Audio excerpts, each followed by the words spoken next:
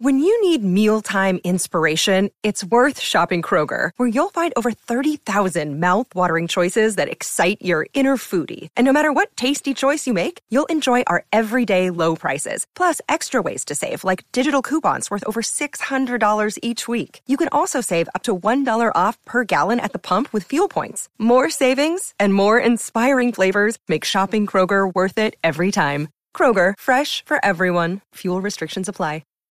Hey, how's it going? This is Matt here from Silver Fortune. So in this video today, I want to discuss 5 major issues that the Chinese economy is facing right now. But before I get to that, why am I talking about China's economy in the first place? Why is it so interesting to me? And why do I think it's so important to discuss and be aware of what's going on over there? Well, part of this I kind of laid out in a video titled Where China Goes, the World Goes. This was published back on August 30th of this year.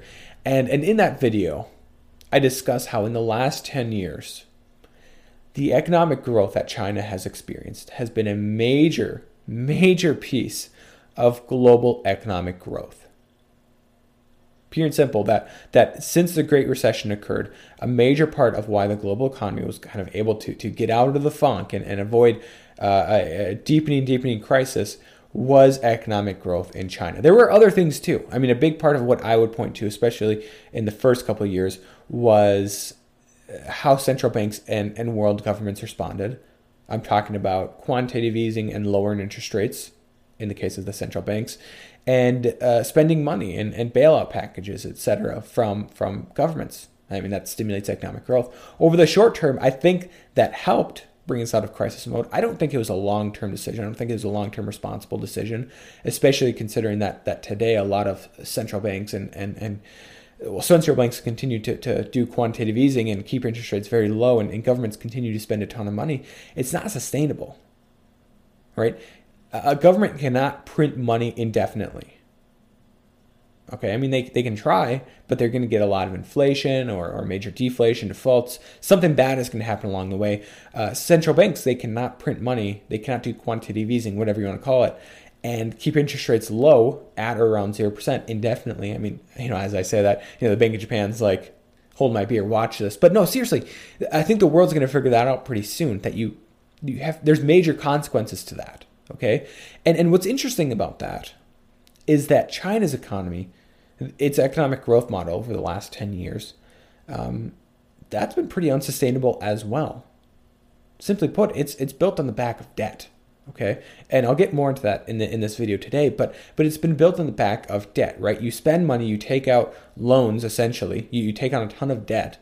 In China's case, a lot of it's been localized in the corporate sector. And with that debt, you spend it on things like building projects, ghost cities, new high-rises. And it looks like economic growth over the short term. And sure, maybe you need to take out some debt to build a high-rise, to build a new city. I get that. But it's so excessive in China's economy, okay? So I can't stress how important China's economic growth has been to the global economy in the last 10 years. Take, for example, the United States economy. Everybody talks about how its recovery has been so important. Well, there's some data that would suggest that we've experienced very little economic growth since 2008. In fact, some people have said it's actually, negative. Look at John Williams and his shadow stats.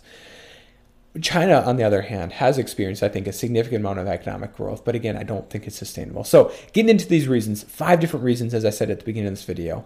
Number 1 on this list, a major issue that China's economy is facing, the emerging market crisis. And I've, as well as many other people, have chronicled this over the past couple months, certainly over the past couple weeks. But the emerging market crisis, I don't know how much you'd consider China an emerging market these days. I know many people do. I don't completely.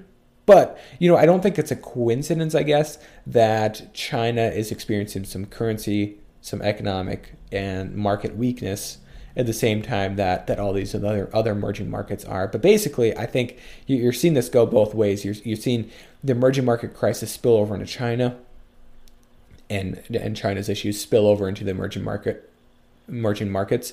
They kind of feed each other here. But I think this is an issue that China is facing right now, especially in terms of a weakening currency and just how, I don't know, countries that they have proximity to, whether it's geographical, countries like India, the Philippines, Indonesia, Thailand, Malaysia, etc., or if it's countries that they have a lot of investments in, whether it's a South American, an African country, Middle Eastern, if those emerging market countries continue to falter, that's going to have spillover into China, and I think any economic weakness in China is going to spill over into emerging markets. So that's number one on the list of major issues that I think China is facing right now. These are in no particular order. Number two, weakening currency. I think this is kind of a blessing and a curse.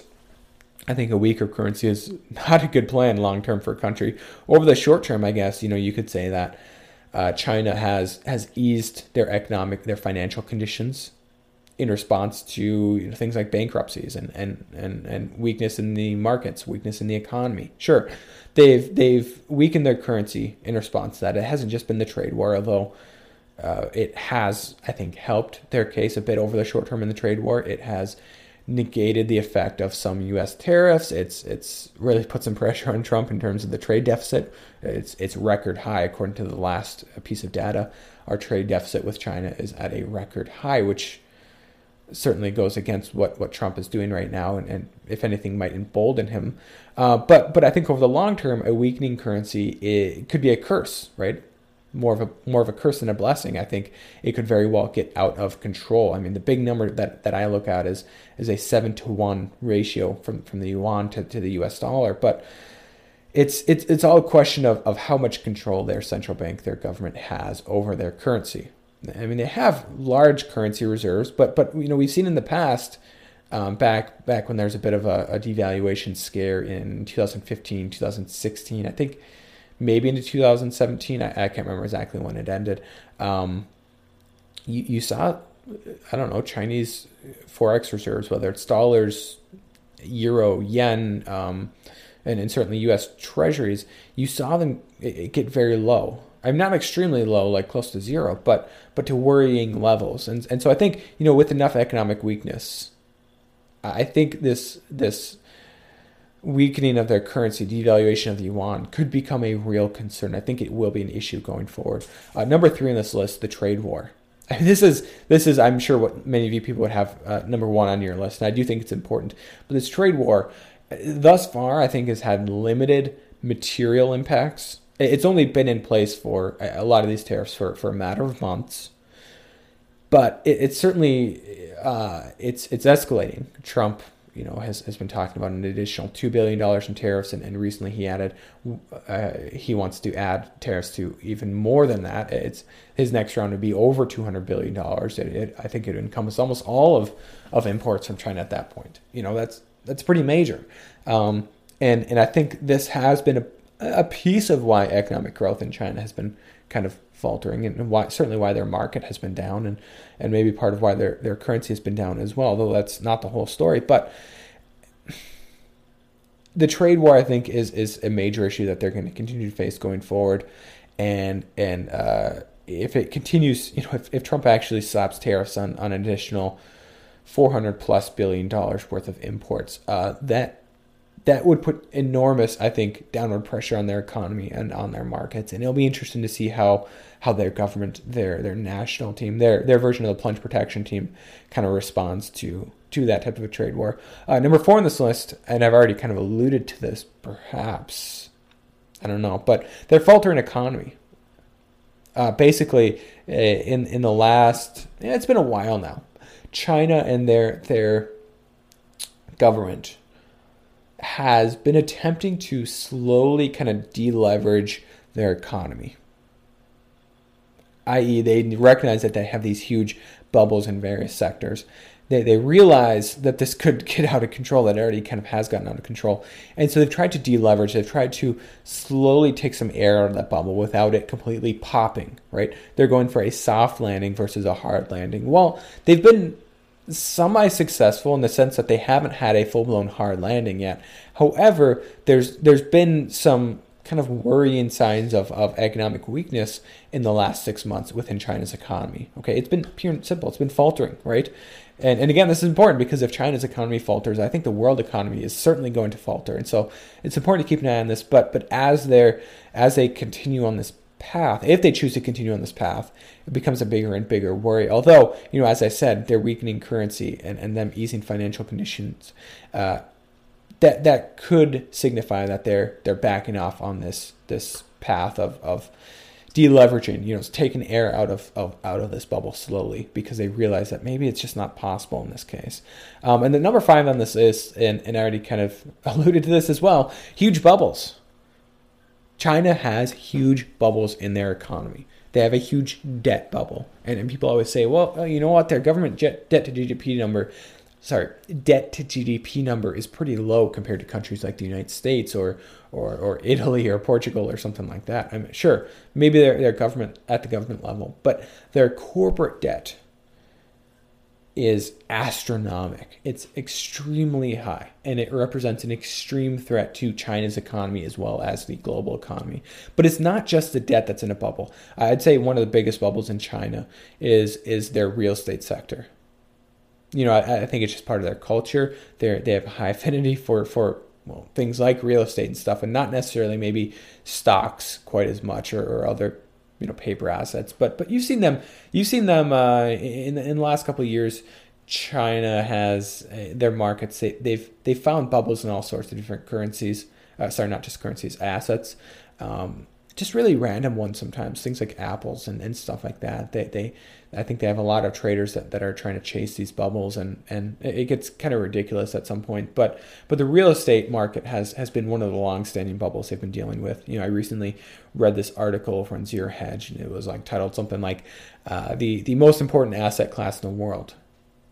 It's not what you think, and so most people, if they were asked that question, they would say the U.S. dollar, the U.S. treasuries, the U.S. stock market, maybe right now something like emerging market currencies or something like that. But no, he said, it's China's real estate market. He went on to say that it's so bloated, it's in such excess compared to their population. Yet a lot of it, sure, these high rises can just sit empty, but they're there for speculative purposes. That it makes up something like 3%. This is Jim Chanos. He said this over on what's the platform called, like Real Vision or something like that. That their real estate sector makes up something like 3% of worldwide GDP. So there's massive bubble. 3%, that's a huge number for just their real estate sector in China. But huge bubbles in China. That's a major problem. I mean, how do you deflate these bubbles slowly? Because we know that bubbles can blow up for a very long time, but they almost always inevitably pop, and they pop violently. The bigger they are, the more violent they are when they pop. So of course China might want to take some air out of this bubble, but there's difficulty in that. It's very difficult to take out air out of a massive bubble without popping the bubble altogether. So those are some of the big issues that China is facing right now. As the title of this video suggests, I do want to answer the question, or at least talk about the question, because by no means can I see the future. Do I know exactly what's going to happen? But can China weather this economic storm? Well, I think it depends on a couple different factors. First of all, going to a couple of those early reasons on the list, the emerging market crisis, the weakening currency. Okay, this is important. If the emerging market crisis is eased, if it kind of the pain kind of comes to an end, or at least slows down, that puts China in a better position. For that to happen, I think you need the Federal Reserve to reverse their policy. And I've discussed this in many of my past videos, but I think that's very important for the Federal Reserve to reverse their policy, weaken the dollar. I think put emerging markets in a better position, including China. I think that's a very important piece here. The next thing that I think we need to look for China to avoid major economic ruin would be the trade war. For China and the United States to figure something out with this trade war. It's kind of getting out of control. I mean, it's getting serious here. And markets in places other than China are paying attention, I think, now more than ever. They'll forget it for a couple of days, but then Trump comes out and says, well, trade war's still on, guys. We're putting more tariffs on China, but it's got to, I think, come to an end, or at least come to a more reasonable position where we're not slapping on 10% or 25% tariffs or whatever on all of the imported goods from China. But I think this trade war has to slow down or come to an end altogether for China to really avoid some major problems going forward. And finally, I mean, even then, even if this emerging market crisis slows down or reverses, or if this trade war slows down or reverses, they still have the problem of these huge bubbles in their economy. I mean, the interesting thing about China, personally speaking, I think China, their economy is going to be pretty major on the global stage. It's going to be a big deal going forward, okay?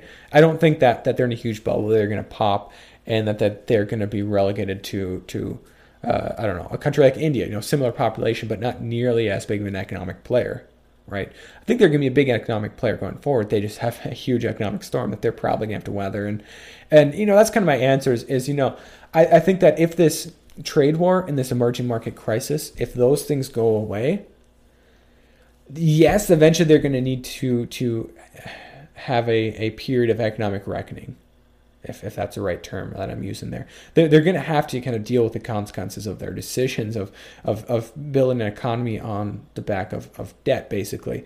But I think that they can delay it a bit, and maybe they can slowly allow it to happen. Now, even if they allow it slowly to happen, it's still going to hurt the global economy, sure. But maybe it's not going to be as violent. But conversely, if this emerging market crisis continues, if this trade war continues, I think they're living on borrowed time. And as I've said in the past, where China's economy goes, the world economy goes, I think, right now.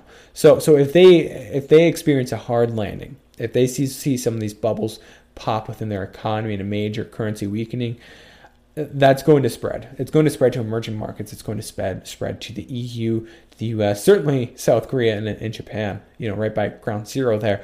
But it's going to be bad.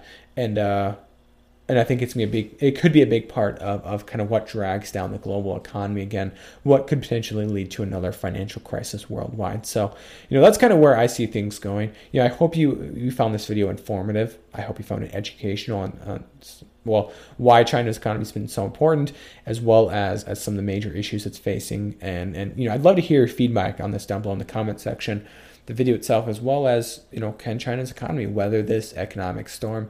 Certainly if you like this video, there's a variety of ways you can support me: liking, commenting, subscribing if you haven't already. Those things are great. I also have a Patreon down below in the comment section. There's a link to it. Basically, that's a platform in which you can support me on a monthly basis, for as little as $1 a month. If you enjoy my content, that'd be a great way to help me out. Finally, if you are a silver and gold owner, there is a link below in the description. I think it says 10-ounce silver bar at spot, and I'll probably keep it that. But through the end of this month, SD Bullion is running a deal on that's not Australian, but Austrian Philharmonics it's something like buy 19 get one free. It's a really good deal on a sovereign coin, a government minted coin. So certainly at least check it out if you like it. I think that the link below in the description should work for it. But as always, I'd like to just thank you guys from the bottom of my heart for watching this video, and God bless.